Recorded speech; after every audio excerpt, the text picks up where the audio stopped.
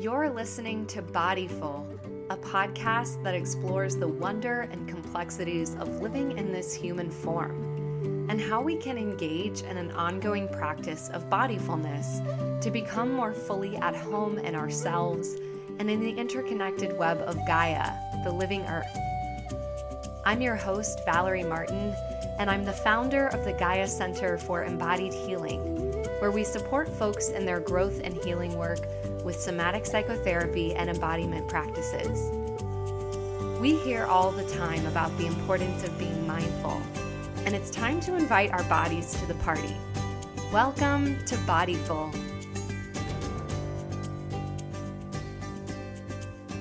Hello, my friends. Welcome back to Bodyful for episode number 2. I am smiling ear to ear right now and just riding the high after having a wonderful conversation with today's guest, Deirdre Fay. You are in for a treat with this episode, and just a heads up, a few minutes into the conversation, she guides us through a wonderful practice that she calls the 6 sides of the breath. I know that I will be returning back to this episode. This hopefully will be one that you save and return to again and again. Also, it is the same meditation is offered as a bonus when you get her new book, Becoming Safely Embodied. So you can head to dfay.com/book. And that'll tell you all about how to get the book, how to get the bonuses, including the meditation.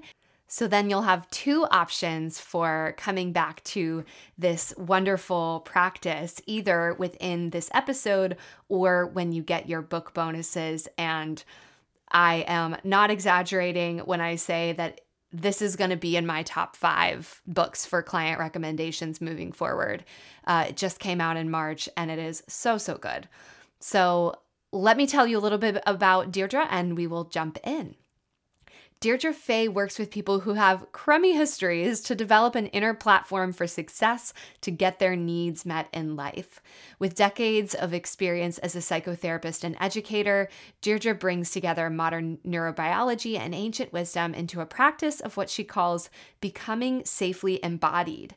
So she's developed a course that she's offered over the years of these becoming safely embodied skills, and these are now the basis of this new book. She's also the author of Attachment-Based Yoga and Meditation for Trauma Recovery and co-author of Attachment Disturbances for Adults, and it also co-authored some chapters in the Neurobiological Treatments for Traumatic Dissociation.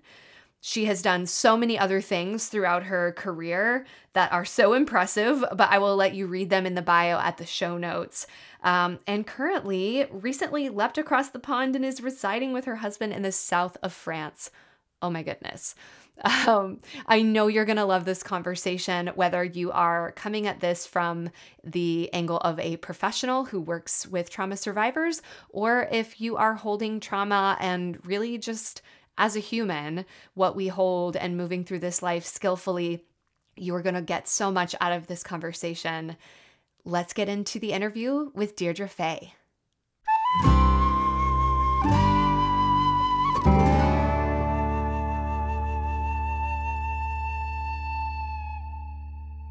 Deirdre, I am so excited to talk with you today. I was feeling fine, and as we were counting down, I was like, oh, here come the butterflies. Here they come. Oh, thank you for being here. Total pleasure. Especially because knowing about the work that you're doing, it's just incredible. And I'm so grateful to have kinship in the world. Absolutely. So before we jump in and get to a lot of words, let's settle into our bodies. So just invite you to drop in your awareness, whatever that means to you in this moment. Those of you listening can join us as long as that's safe for you where you are. And just becoming aware of the natural rhythm of the breath.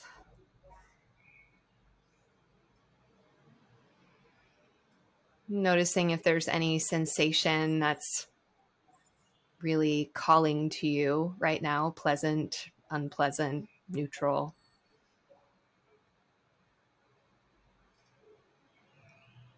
letting it all know that it is welcome here.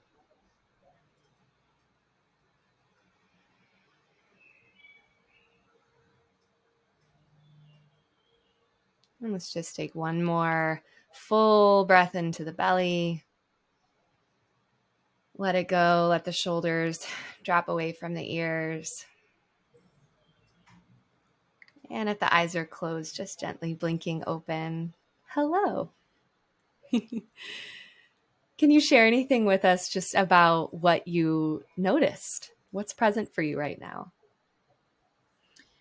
I was aware of is how much my work inside myself right now is so much about grounding inside, not in my personality, but in the place where I access more wisdom, not just my wisdom, but where I'm connected. I don't know, I even know some of the language to say this. And so I know when I'm most at peace and most aligned inside is when I am a little bit further back inside myself and less on the periphery. And so what I guess my own practice right now is very much about finding what I think of as my vertical axis, the line where I'm open to the divine, but grounded in the Great Mother, and then holding all the many different parts of myself inside there and accessing my heart, and not just my physical heart or my emotional heart, but the space behind my heart. So some of my Sufi teachers would talk about the space between the spine and the heart. And so I find when I'm there, not to give you a long story about this, but that for me, that's where I was like, okay, let me be there and let whatever happens flow. So I'm less trying to make something happen. So that's where I was. Thank you for sharing that. Even just in listening to you, like I'm just kind of in awe of the mirror neurons that I was just right there with you. So that was a gift for me too. And just hearing that reminded me of, I think it was in the Life Force yoga training that I did where Rose Cress was kind of guiding us to breathe into the back of the heart. And it was the first time I'd ever heard that in, many years of doing yoga and even doing trainings, and hearing you talk about that kind of connection to the mystic, the Sufi tradition, and just there's so much spaciousness there, and so much of our sort of reactive, hyper vigilant state where, breathing just into the top of the chest, and what happens when we expand that out and really sense into these other areas that we often are not aware of or even neglect. And that leads me into wanting to ask you about a practice that I know you do a lot, and I'm wondering if you can share it with us a little bit, the 6 sides of the breath. Sure. Do you want me to actually go through it? That would be here? Great. Yeah. Oh, awesome. Cool. So it's again on that same idea of looking for the 6 sides for the vertical axis. And I think there's always 2 journeys we take to connect with ourselves. And the first journey is going from outside to inside.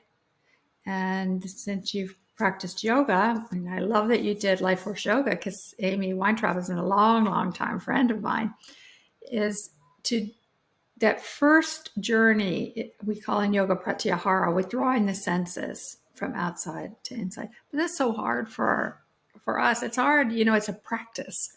How do I unhook from out there to in here? So that's the first way. And then the second journey is from our head to our heart. And so one of the ways I worked with people is, so let's make that journey together, go from outside to inside, and then bring our attention down to our heart. And sometimes it's really helpful, like I just did, to put my hand here on my heart and just feel the physical warmth of my hand as another form of grounding and connection to this being, me, that's here right now.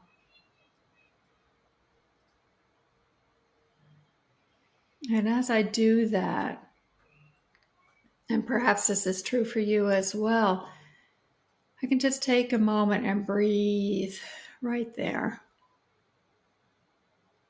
And I know as I'm doing that, I become aware of the breath from my heart to the front of my body. And so breathing out into the front of my body.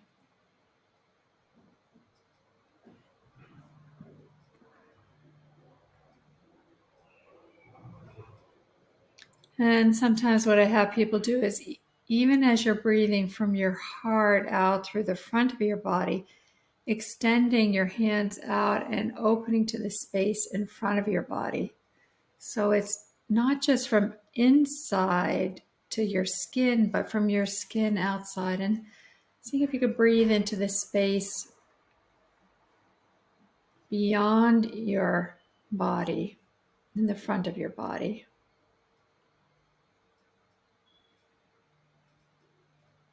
Sensing into that space, your hands literally holding that space as a possibility.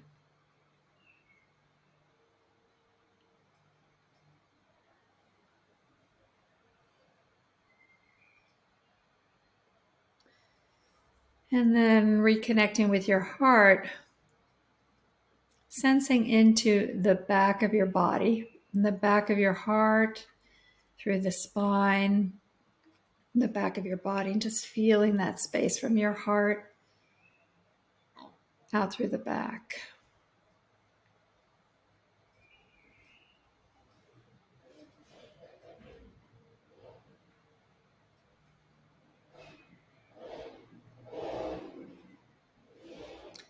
And seeing if it's possible to sense into the space in the back of your body, beyond the skin boundary.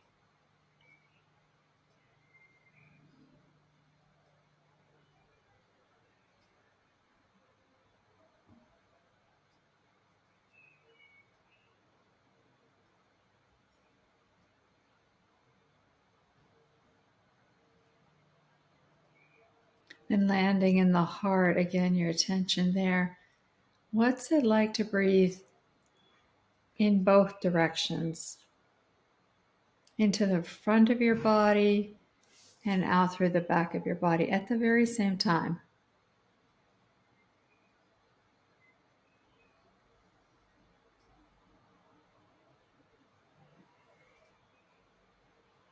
Almost like an accordion moving from the heart out the front and the back at the very same time, simultaneously.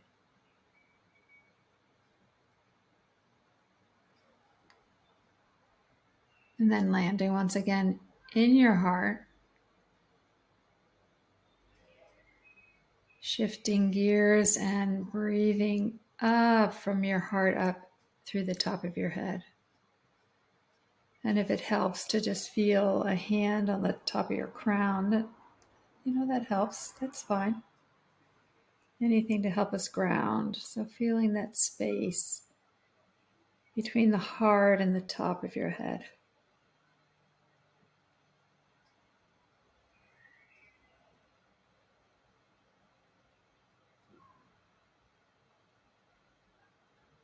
And then for some people, it's helpful to lift your arms up and open above the crown, accessing divine wisdom.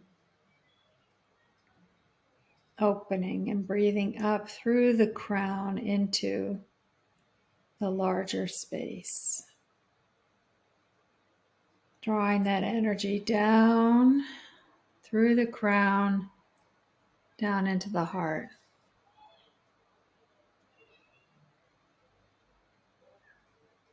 And breathing in and out from your heart, up through the head, through the crown, accessing divine wisdom, divine connection, and then drawing that in.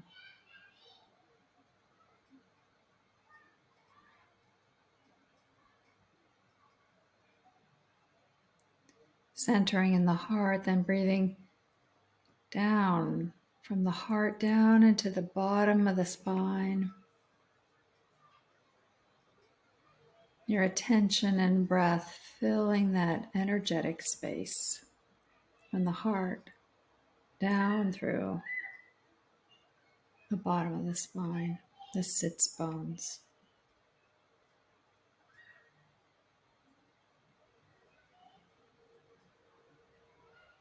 And this time on the next inhalation, breathing down even through the bottom of the coccyx and opening up into the arms of the Great Mother, into the earth.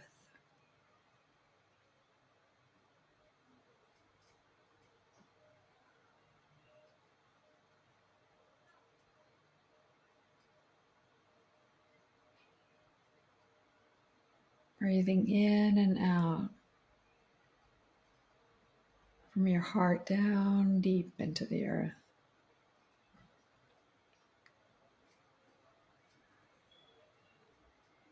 And on your next breath, ground it again in the heart. And this time opening up to the top and the bottom at the very same time. Your heart, the center of your access, center of your universe, while drawing in the wisdom of all at the same time.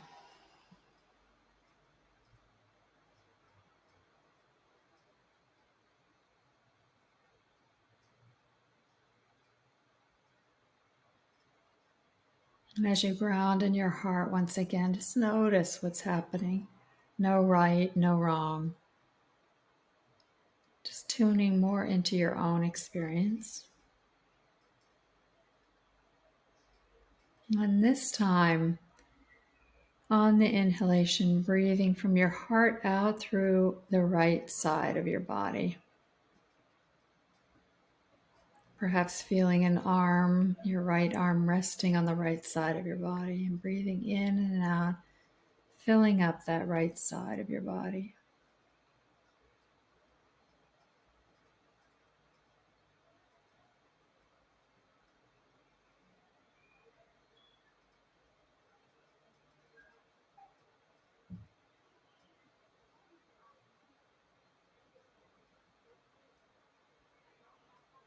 And sensing into the space beyond your skin on the right side of your body, the space around your body on the right side. Grounding in your heart and breathing out into all that space, aware.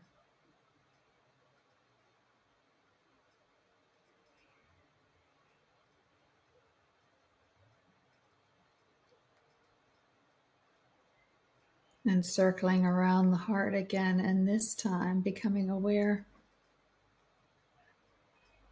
on the left side of your body, feeling the space between your heart and the left side of your body.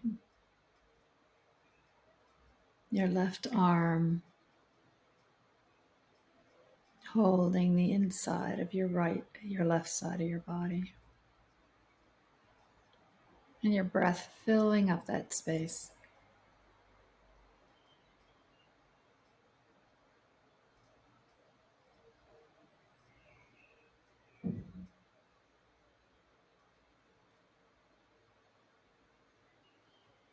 And then sensing into the entire left side of your body, beyond your skin.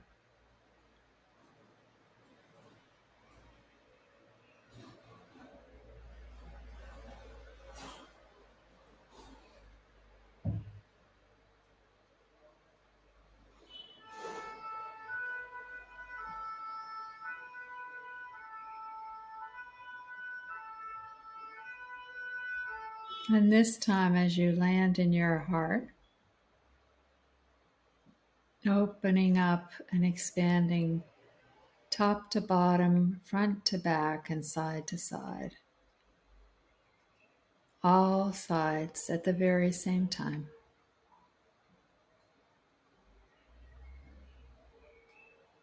Your heart practicing opening, expanding, and being more.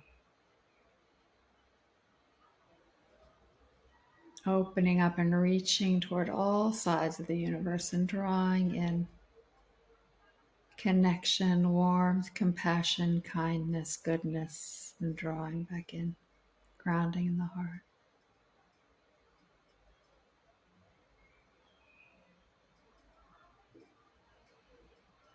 Practicing knowing from inside and outside that you're surrounded by love, by goodness, by compassion.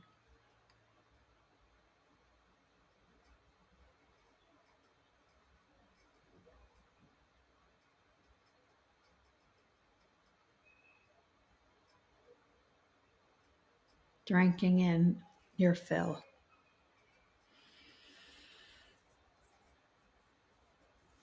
Grateful for your own practice.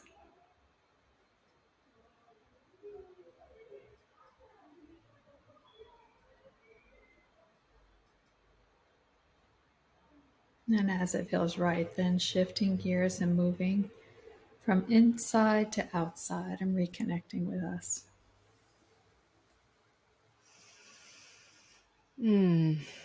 Thank you so much for guiding us through that. And you've been doing this for a long time, because when I threw that request out, you didn't even blink an eye. You're like, okay, here we go. Well, I noticed I had a thought during there that I had some windows open, and I hope the outside noise one isn't distracting. But then I thought, well, that's how life is coming in at the moment.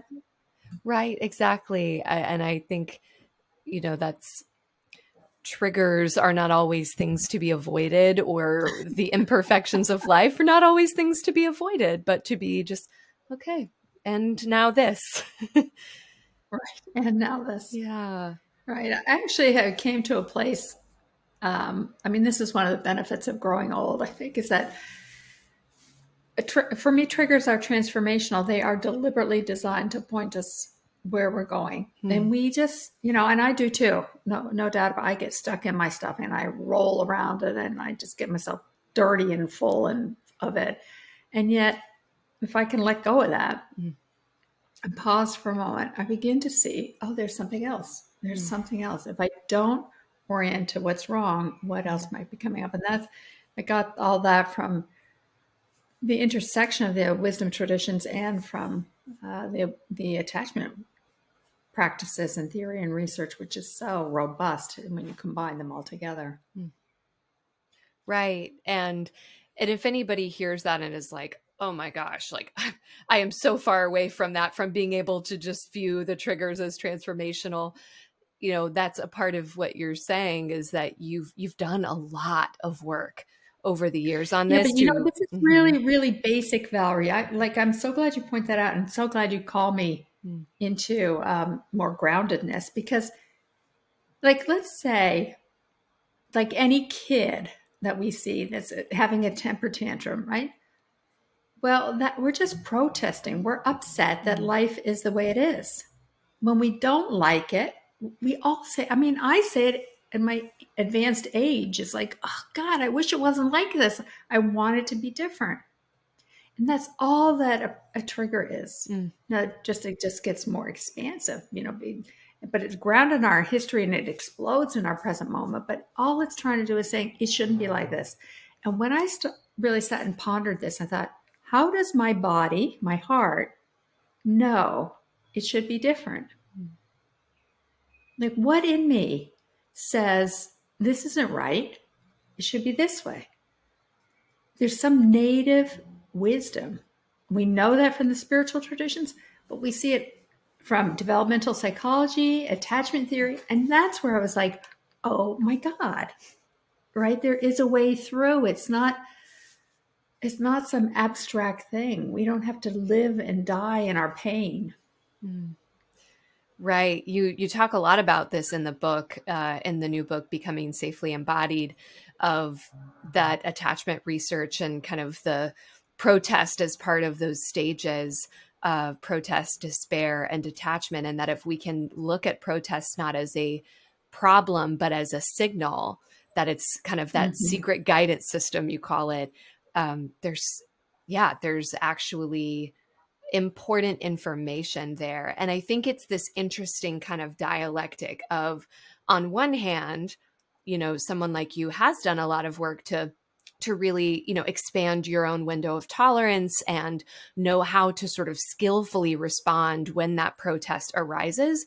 And yet, it's not impossible for someone even early on in their own kind of trauma recovery or in learning about these to immediately put some of these ideas and practices into play Right. and to experience the benefit of that.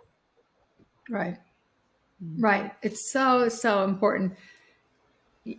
And I think one of the things that I love about it is that it's then not about me telling you what's right for you. It's me being there like totally interested and curious about what your system is saying and where your system wants you to go. Like you may be saying, Deirdre, what you're saying is total horse baloney, right? And so then it's like, wow, what is it that you know inside yourself that's saying, go here instead? I don't know. It makes the world feel so much safer and so much more ripe with possibility. Mm-hmm. So I'm so itching to jump into all these parts of the conversation that I know we'll get to. But I would love to just for you to share a little bit about your background. I know that you lived at Kripalu for a period of time and have worked in the trauma center and all of this wonderful experience that brings you to the place you are today. So I wonder if you could just give us a little snapshot into your background. Sure. Well, let's see. I lived in Kripalu, which is a yoga ashram, or was when I lived there in the 80s and 90s, late 80s and 90s, and for about 6.5 years. And it was there that my own trauma history came up, and I didn't know I had a trauma history. And we didn't really, the world really didn't know what to do with trauma. And it was very bad to have a trauma history and something was wrong with you. And, but I can remember just, I was before, there was really a before and after. I was practicing yoga and meditation multiple times a day. I was running and cycling. I was training for triathlons. And yet then when my history came up, I felt like I could barely get out of bed. It was awful. I had a good therapist that made a huge difference. And I was like, but why did yoga say that my body is a temple when I was not living in a temple then? I was living in despair. I was living in just hopelessness. And I thought, what do I do? What happened? And how do I get back to it? Really is what I wanted to know.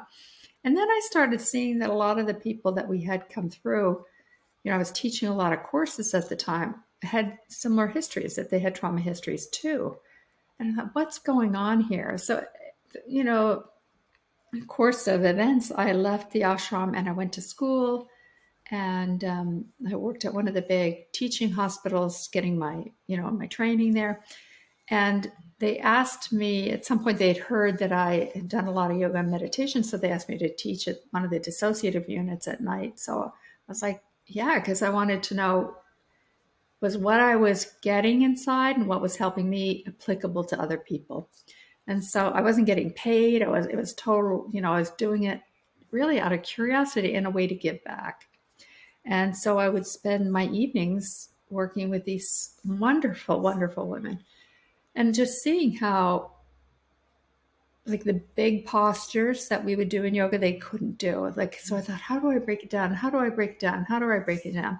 And it was only later when I was studying attachment theory that I came across this theory of scaffolding by Carlin Lyons Ruth, which is you take a big item and you make it small enough. And that's what kids need. How do you take something big and make it so small that they can take the next step? And so that was part of what I was doing. And then when I got my degree and Bessel heard about the work I was doing, he invited me to come and be at his clinic. And I started running groups there. And I call them Becoming Safely Embodied. It was just an idea that came through in it. How do I, again, this was not like, in retrospect, I have the theory behind it, but it was like, okay, do it. These small groups. And small steps. And then Janina Fisher, my colleague, heard about the work that I was doing, and she was sending all her clients there. She and I were good friends. We had offices in the same place. And so her clients were getting better and faster. And she was like, what are you doing there? And so she actually wanted to train in it and learn about it. And so we started co-leading these groups together. And at one point we had like the group would go from 10 weeks to 16 weeks to 24 weeks to a year long. And then they wanted to continue. So we just kept adding years to it. So, so that was the genesis of it, really, is just how do we do that? And I realized inside myself that there was this almost shame that it was like small. It wasn't like this erudite, earth-shattering anything, but that people were getting better faster. And I started seeing that and realizing, like, wow, like it's the little things that make a difference for people, you know, and how do we encourage people to have that, just that little next step? Absolutely. Yeah. And that's part of what I love so much about this book is that you're really breaking it down. I think there's like 9 of core skills. And even that, even if you were like just to practice 3 of them, you would probably really benefit, but it's so straightforward. It makes me think of, Marsha Linehan's DBT, that there's nothing really earth shattering about these skills. A lot of them are very basic, sort of common sense. And yet the way that she sort of structured it and created it and delivered it has been life-changing for people who were not getting better with any other treatment modality. So, I think there's a lot of wisdom in that simplicity of what you were finding worked well for you. And it just so happened to, be also supported by all of this research was starting to be done and continuing. And by the way, that's what I love so much about people like you, people like me, like we're in this together, that like we're not like separate. The old model of therapy was I'm the healed one. I'm not even, there's nothing wrong with me, and that you are the one that has the issue. But like the work that you're doing is about being in touch with yourself so that then you can have this open heart. There's this space for another person to grow and develop. It's just beautiful. Yeah, I got to spend Friday and Saturday on Zoom with Janina, which was such a treat. So I'm taking the level 1 of sensory motor psychotherapy, and I knew in kind of reading some of your work that you were friends, and I'm just like, oh, I'm learning from these wonderful people. It's so exciting. Janina's awesome, right? Yeah, right. She is. So I want to point to this one line early in your book, because I think it's sort of the thesis of the book and probably overall your work. You say, I'm interested in how we become solid, steady, and secure inside our own body, mind, and heart. What motivates me is finding simple, practical skills for people to live a full, rich, satisfying life inside their skin, connected to others and the world they live in.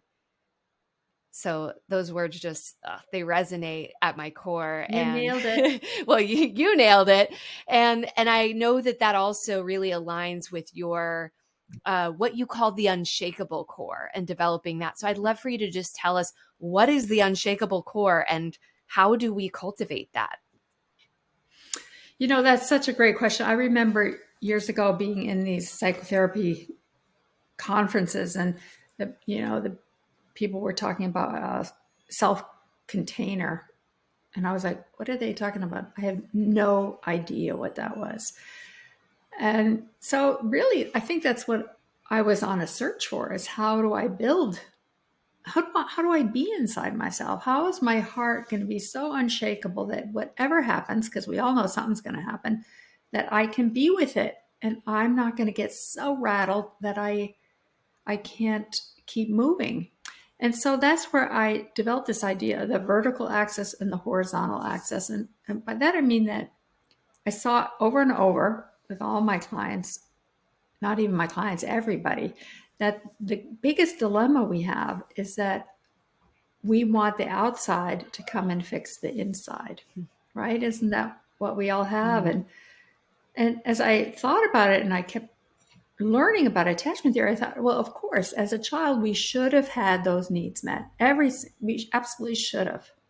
We should have been tended to. We should have been attuned to. We should have been heard and known and seen. We should have been valued and cherished so that then we can be in relationship with the world. But the problem is we grew up and we didn't have that. So I thought, so it's the adult developmental task is really, how do I be with myself and know what I need and want, and then be in relationship on the horizontal axis with the world, with other people. So I have this vertical and horizontal at the same time. And it's a whole different dynamic. And it's where I think it's one of the greatest cauldrons that we all sit in. It's like, why won't you change and be different so I don't have this experience inside? But our developmental task as an adult is, how do I be inside myself? How do I be solid, steady, and secure in here? So that then I can be with you, with life, with whatever happens, with an unshakable heart, with an unshakable core. Absolutely. Yeah. And one of the things, just to kind of clarify for folks listening, that doesn't mean that Deirdre or anyone is saying that, oh, well, you just have to be okay in yourself and like whatever the world does is just fine, right? Like there are things. God, I'm so glad you're saying that. Right. Yeah, because, there are injustices. There are things we are objectively victimized in certain situations. And so, working with hopefully the help of a professional or just, having a really strong support system helps you to heal and resolve some of that stuff so that you can develop that really strong vertical axis and your interactions in the horizontal axis are nourishing instead of reenacting old trauma patterns. Right. And in fact, if we don't do that, that's where triggers get so big. Can I do a little drawing? Yeah. Would that please. Be helpful, Valerie? And if folks are listening on audio and not watching video, we will describe what the drawing is. It's I just find sometimes having visuals are a little bit easier. So let's say, well, there's this whole idea of what I call parallel lives, which I started talking about with people, and that's the dilemma. So if I'm here and this is this year, and I'm just trundling along in my life. But I have a part down here, I call them in a time capsule, that's feeling upset about something. And something happens in life in this present moment. This is the past. I'm, as an adult, in my adult consciousness, I can interact with this from a solid place inside. What gets us all blown apart, myself included, is that when this part gets activated, the lower part in the past, when that part gets activated, I'm wanting these needs, my activation, to be met in the past. But the craziness is, I don't live in the past. This part doesn't even live in the past. This part is inside me. So the vertical axis in many ways is, how do I connect here first so that then I can connect here?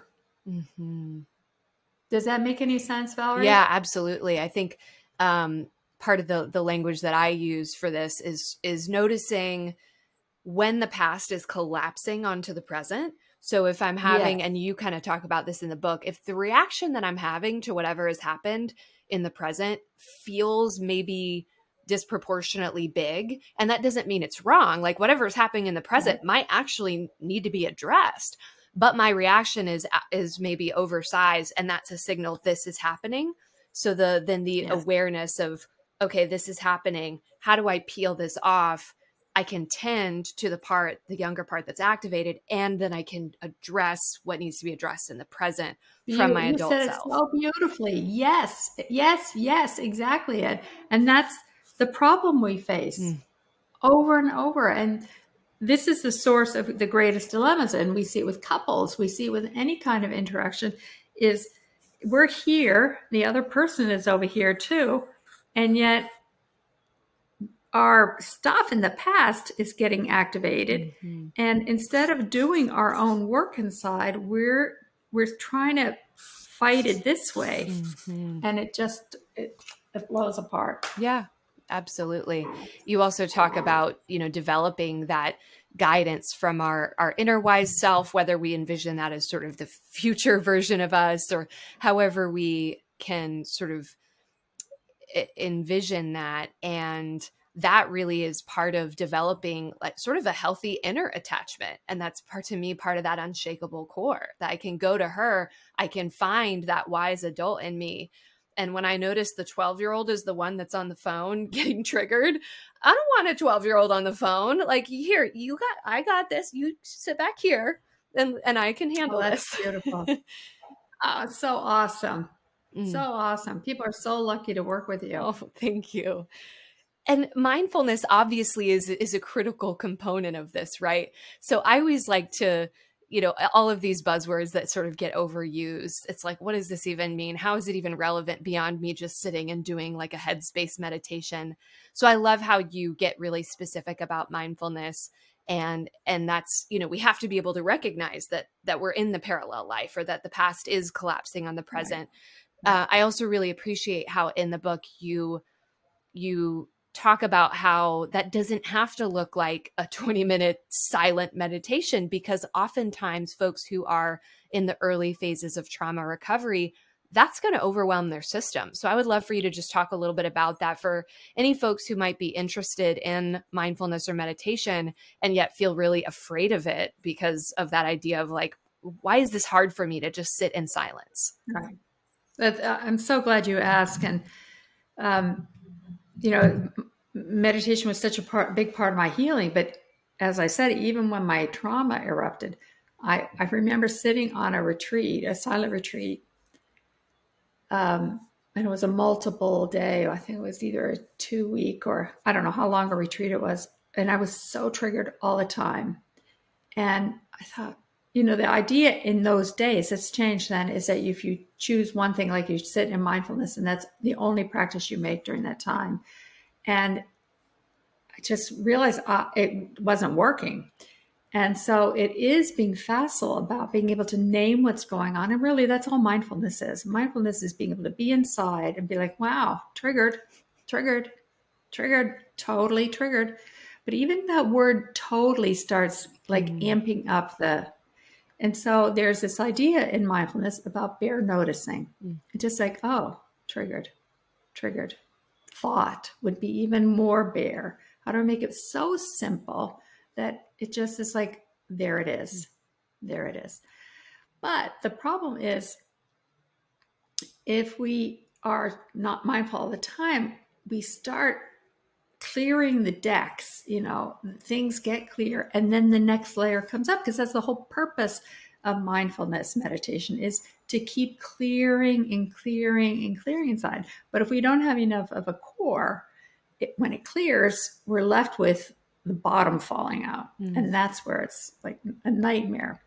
So what it wasn't emphasized, certainly at the time I was healing or practicing, is that the whole idea of concentration practices, which is, I think, probably more important for trauma healing. What is a concentration practices? I want to go there instead of here. And if I focus so much on this, I'm not going to get tossed and turned by all this, but it takes a disciplined mind. And this is what trauma has not given us. Trauma disrupts us, and we're like all the time. And so we need to be able to, I need to go here, and learn to turn out these voices so that I can direct my energy here just for that moment. I can return to those other voices at a different time, but that I have that clarity right now. I'm just going here so that this can, and what happens is with mindfulness or with concentration practices is when I focus there, we get a moment of reprieve. The rest falls away.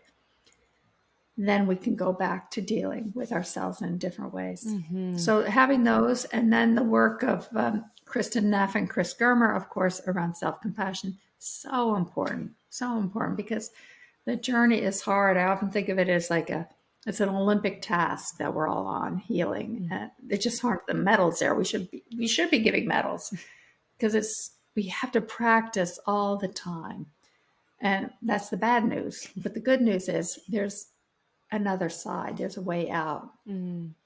Yeah. And I think like this idea of practicing all the time, someone that I learned from talked about it like you kind of have to get to a place, especially folks who carry a lot of trauma in their history, where you just decide this is going to be a Right. lifestyle of self-regulation. Beautiful. And so it's not like, oh, like I'm going to have to be doing this work for the rest of my life. I'm going to have to go to therapy once a week for the rest of my life and do 18 different daily practices just to like feel like I'm in one piece. It's not that, but it is sort of like there might be 15 times a day that I have to come back and I have to come back again and I have to go, oh, you're being a jerk to yourself. Hold on, back it up. Like, and how do I regulate? So it's just that commitment to over and over and over again in those small ways, showing up for Love it. yourself. Love it. Love it. Yeah. Right. Right. I think that's why I found it so important to call it something positive, like working for a Olympic task, or something like this is just what we do rather than like you call it a lifestyle. That's great. It is a lifestyle. This is never ending. And we all know that place where like, oh my God, do I have to do it again? Why is it always my responsibility? Yeah. And then it's like, okay, there's the protest. Mm-hmm. What would I rather have? Yeah, I want X to happen all the time easily. So how does it become easier? How do I learn how to be in a flow of life in that way? And it's not fair, right? It's not fair that maybe you have to do this more than this other person that who had a very safe, secure, stable upbringing doesn't have to do this as intentionally or as consistently. Now we all, I think, even those of us who don't, have certainly big T trauma or even a lot of relational trauma, we still have to learn to be good inner parents because we still all have those moments where we're like, you know what, I really don't want to like get up and do all these responsibilities today. And I still have to really shore that up and be kind and compassionate and disciplined. But, I think of what Dave Rico has this wonderful book called The 5 Things We Cannot Change. And part of that is essentially like life isn't fair. And so what do I do with that? Do I want to just stay mad forever that life isn't fair? Or do I want to say, well, this is a given. So do I want to live in the sort of resentful, miserable place? Or do I want to say, well, okay, well, I guess I'll be responsible for doing these practices so that I can have a peaceful and more content life. Beautiful. Love it. Which kind of takes me to another of my favorite lines from your book, because I love things that just help us really crystallize these ideas. You said, over the years, I've had trauma survivors ask me what skills would help them the most. I tell them 3 things. You need to be able to focus on where you want to go, witness what you're going through without getting overwhelmed, and practice self-compassion. So I know you talked about the self-compassion piece, and I think we've already started touching on those others, but is there anything else you want to say about these 3 important tasks? Well, I'd even make it simpler now is what's the most important practice is whatever you're practicing. Just make sure you're practicing it, right? Like,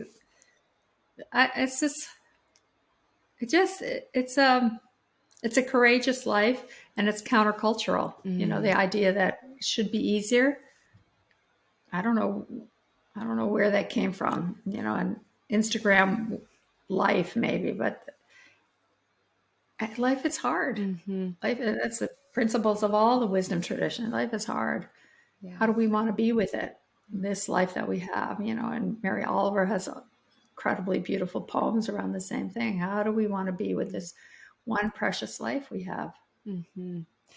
Yeah, that it's never done. And this connects to, I listened to one of your YouTube interviews recently with the author of An Act based book that I'm excited to get soon. I'll link to that in the show notes. But it's a very kind of ACT approach of like, this is not about, okay, I'm going to learn all the skills and then I'll be done and I'll check off the box of healing. No, it also doesn't mean that, as I kind of said earlier, I think there's a lot of commodification of wellness and sort of self-help and personal development. And like, no, you don't need to be, paying 8 gurus all the time for the rest of your life just in order to be healthy. But it is learning that steering in the direction of our values, there is no destination. It's a direction. So if part of my value is, well-being or balance or compassion, that I'm just always going to have to be noticing like, ooh, am I steering that? Oh, I think I'm over here. Okay, how do I steer back there again? Right.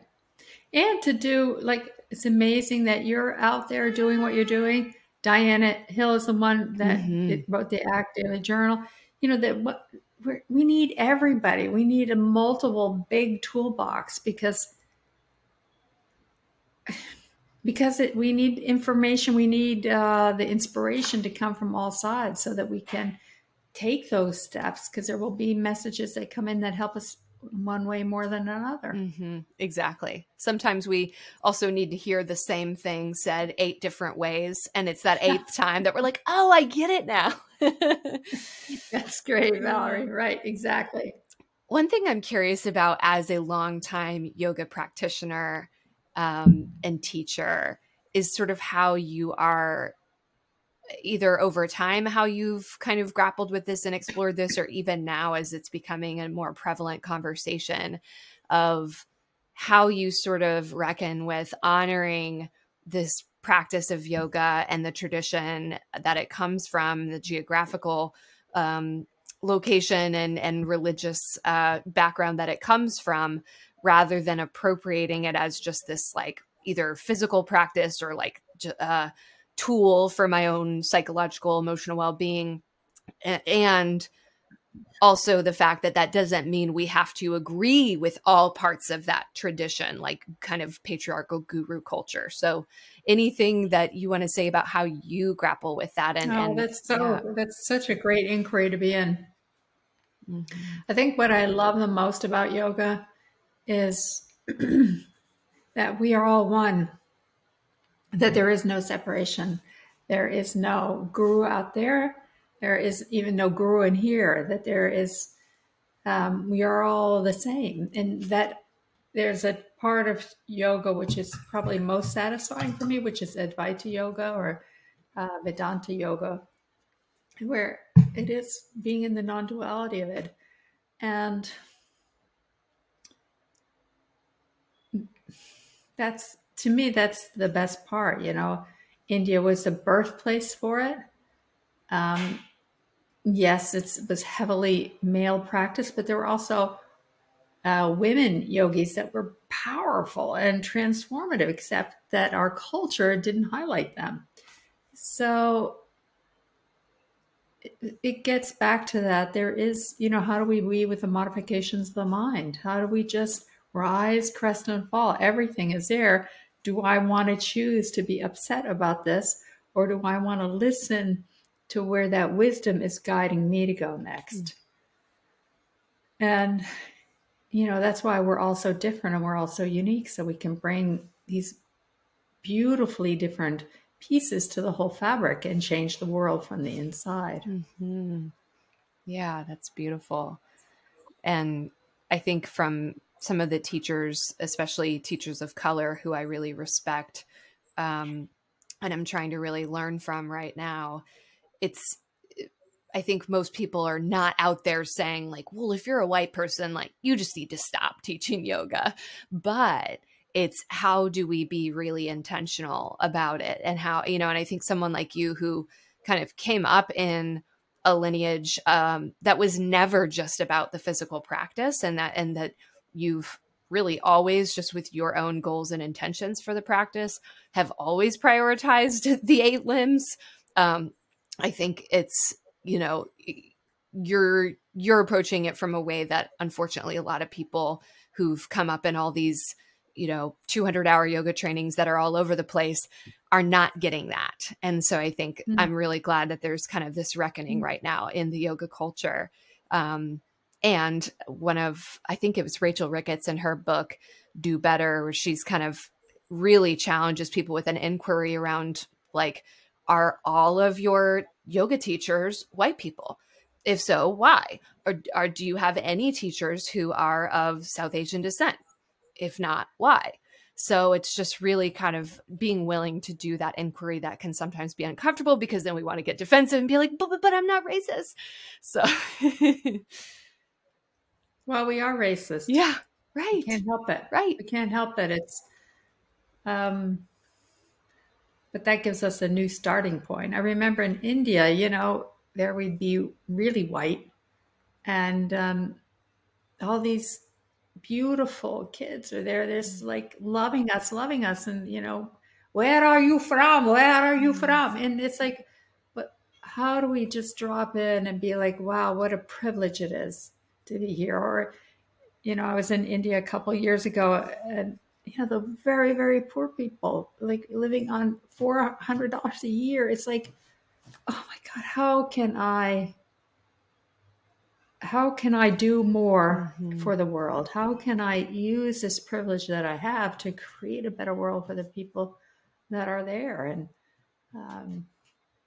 right. Anyway, it's such a powerful conversation. Yeah. And there's no right answer to it all.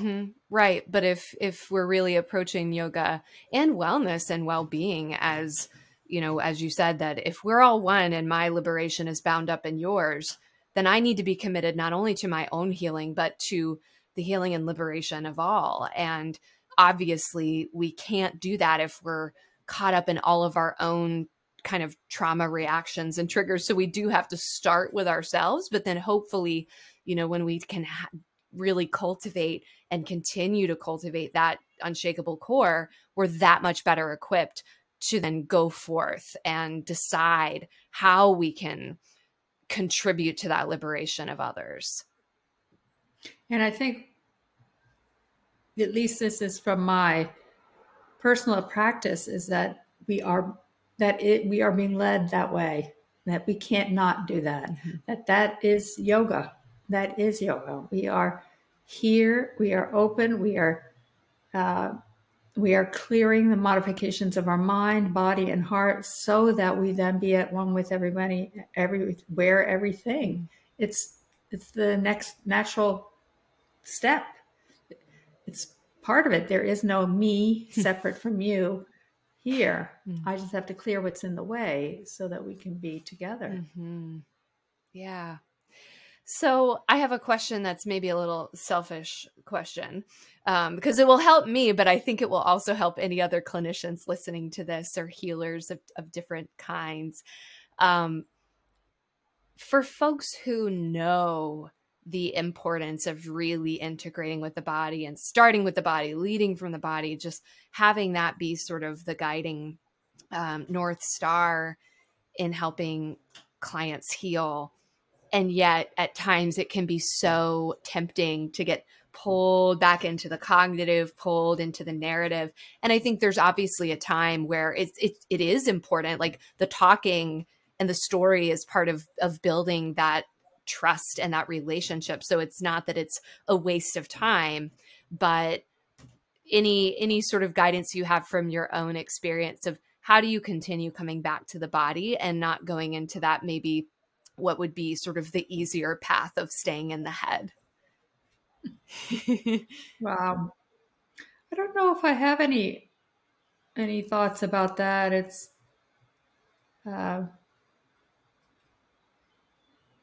for me, it's just consistently, it's like, how do I just rise, crest and fall? Let each moment move in and through and around me instead of being caught up in it. And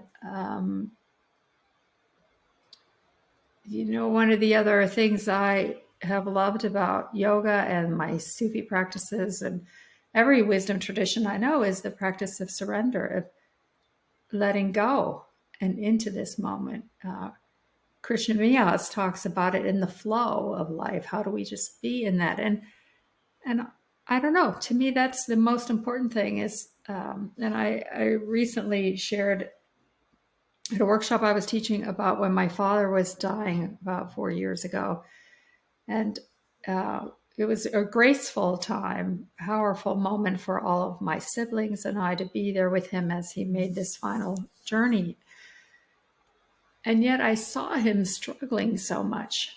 And at one point I thought he was in physical pain. And I asked him, I said, Dad, what do you need? Do you want some more morphine? Do you want, what can I do to help? And it was hard for him to talk at that point, but he said it wasn't physical, that it was all the regrets and all the remorse he had about how he had been or the friends that were there and all the leftover conversations, the anger, the hurts. And I thought to myself,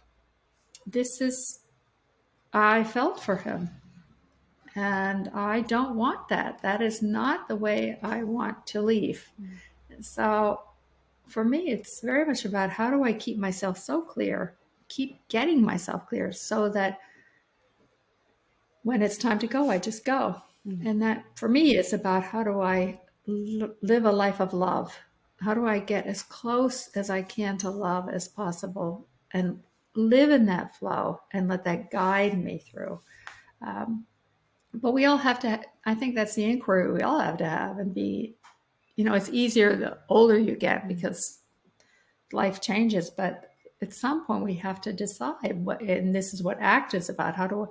What values do I want to live by? And how do I accept the life that I have and make a commitment to living the life that I want to live in a way that works for me? And for me, that's a felt experience inside. It's really about being connected in the heart and letting and surrendering, letting the heart say, okay, this is where you go next, and learning the signals. It's like, okay, so the door is opening here, but it's closing here. So what happens? But really, I want that door to open. Well, okay, how do I just let go and just let myself be guided and let me do the what I'm meant to do in this lifetime. And, it's another one of the stories of yoga, which is that we are being guided from within and we are literally told from our soul who we're meant to be in this lifetime. And are we going to choose to do that or not? And yeah. Well, when I hear that, part of how I connect that too to what I was asking is sort of like the more that we can, address what needs to be addressed in our own lives and our own selves, then we can clear that space to just be fully aware of what's happening and respond to that. So essentially really allows us to get out of our own way.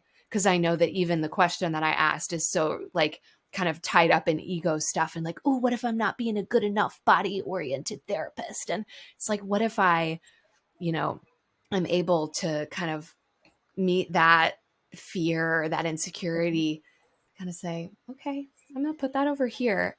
And then I'm able to just really be there with what's also the happening. beautiful thing about that is it's the motivation to want to be more and do more and share more and support the healing of others. So is it ego or is that really the divine saying, yes, keep going here, keep finding yourself through this process? I mean, Valerie, to me, it's so clear to me about who you are. It's so clear about the gift of your being. And we are so lucky that you're here on the planet. That yes, ego, but ego's not bad. Ego is the will and the motivational influence that allows us to move toward. It's part of the channel of that intense pranic energy that flows through us. Yes. And thank you for saying that, because I think that's a part of what can get distorted in some of these our human interpretations of some of these spiritual traditions is the ego and the body. These are just things to be sort of discarded and ascended from. And it's all the messiness of the physical, the energetic, the emotions that can feel a little very messy sometimes. It's all a part of it. Yes. Yes. there is nothing separate Mm-hmm. from God. There's nothing separate from love. There is nothing separate from the divine. Mm. Well, this has been such a gift talking with you. I could just go on for I feel hours, the same, and just Valerie. the kindred connection. You're all the way in France across the ocean, and I feel like we're just sitting right next to each other. So I appreciate Yes, your what presence. an absolute pleasure it is to have this time with you and to know who you are and what you're contributing to the world. I feel so honored. Well, tell people where they can connect with you, where they can get the book, and whatever else that you are offering. I know you offer so much in terms of courses and connection. So we would love to hear about it, and it will all be linked in the show notes too. Oh, that's great. Thank you, Valerie. Well, the book, if you're in the US, is available at dfay.com/book. And that's a discounted copy. It also puts you on our mailing list so that you can then hear about other things. If you want a free PDF, we have the dfay.com/safe guide, and that is a really robust PDF about having safety in the healing process. And then we are in the midst of coming up with a new quiz on triggers, like what's your triggered profile. And so that will be out soon, but we don't have that quite finished yet. Wonderful. And go get the book. If you're listening to this, just go do it. Thank you so much, Deirdre. I hope you enjoyed this episode, and if you feel moved to share it with someone you think would love it, that would mean so much to me. For show notes, head over to GaiaCenter.co and follow us on Instagram at The Gaia Center and at Val K. Martin, VALKAY Martin. And if you're into animal stuff and delicious vegan food, be sure to check out my other podcast, Vegan and Vibrant. See you next time.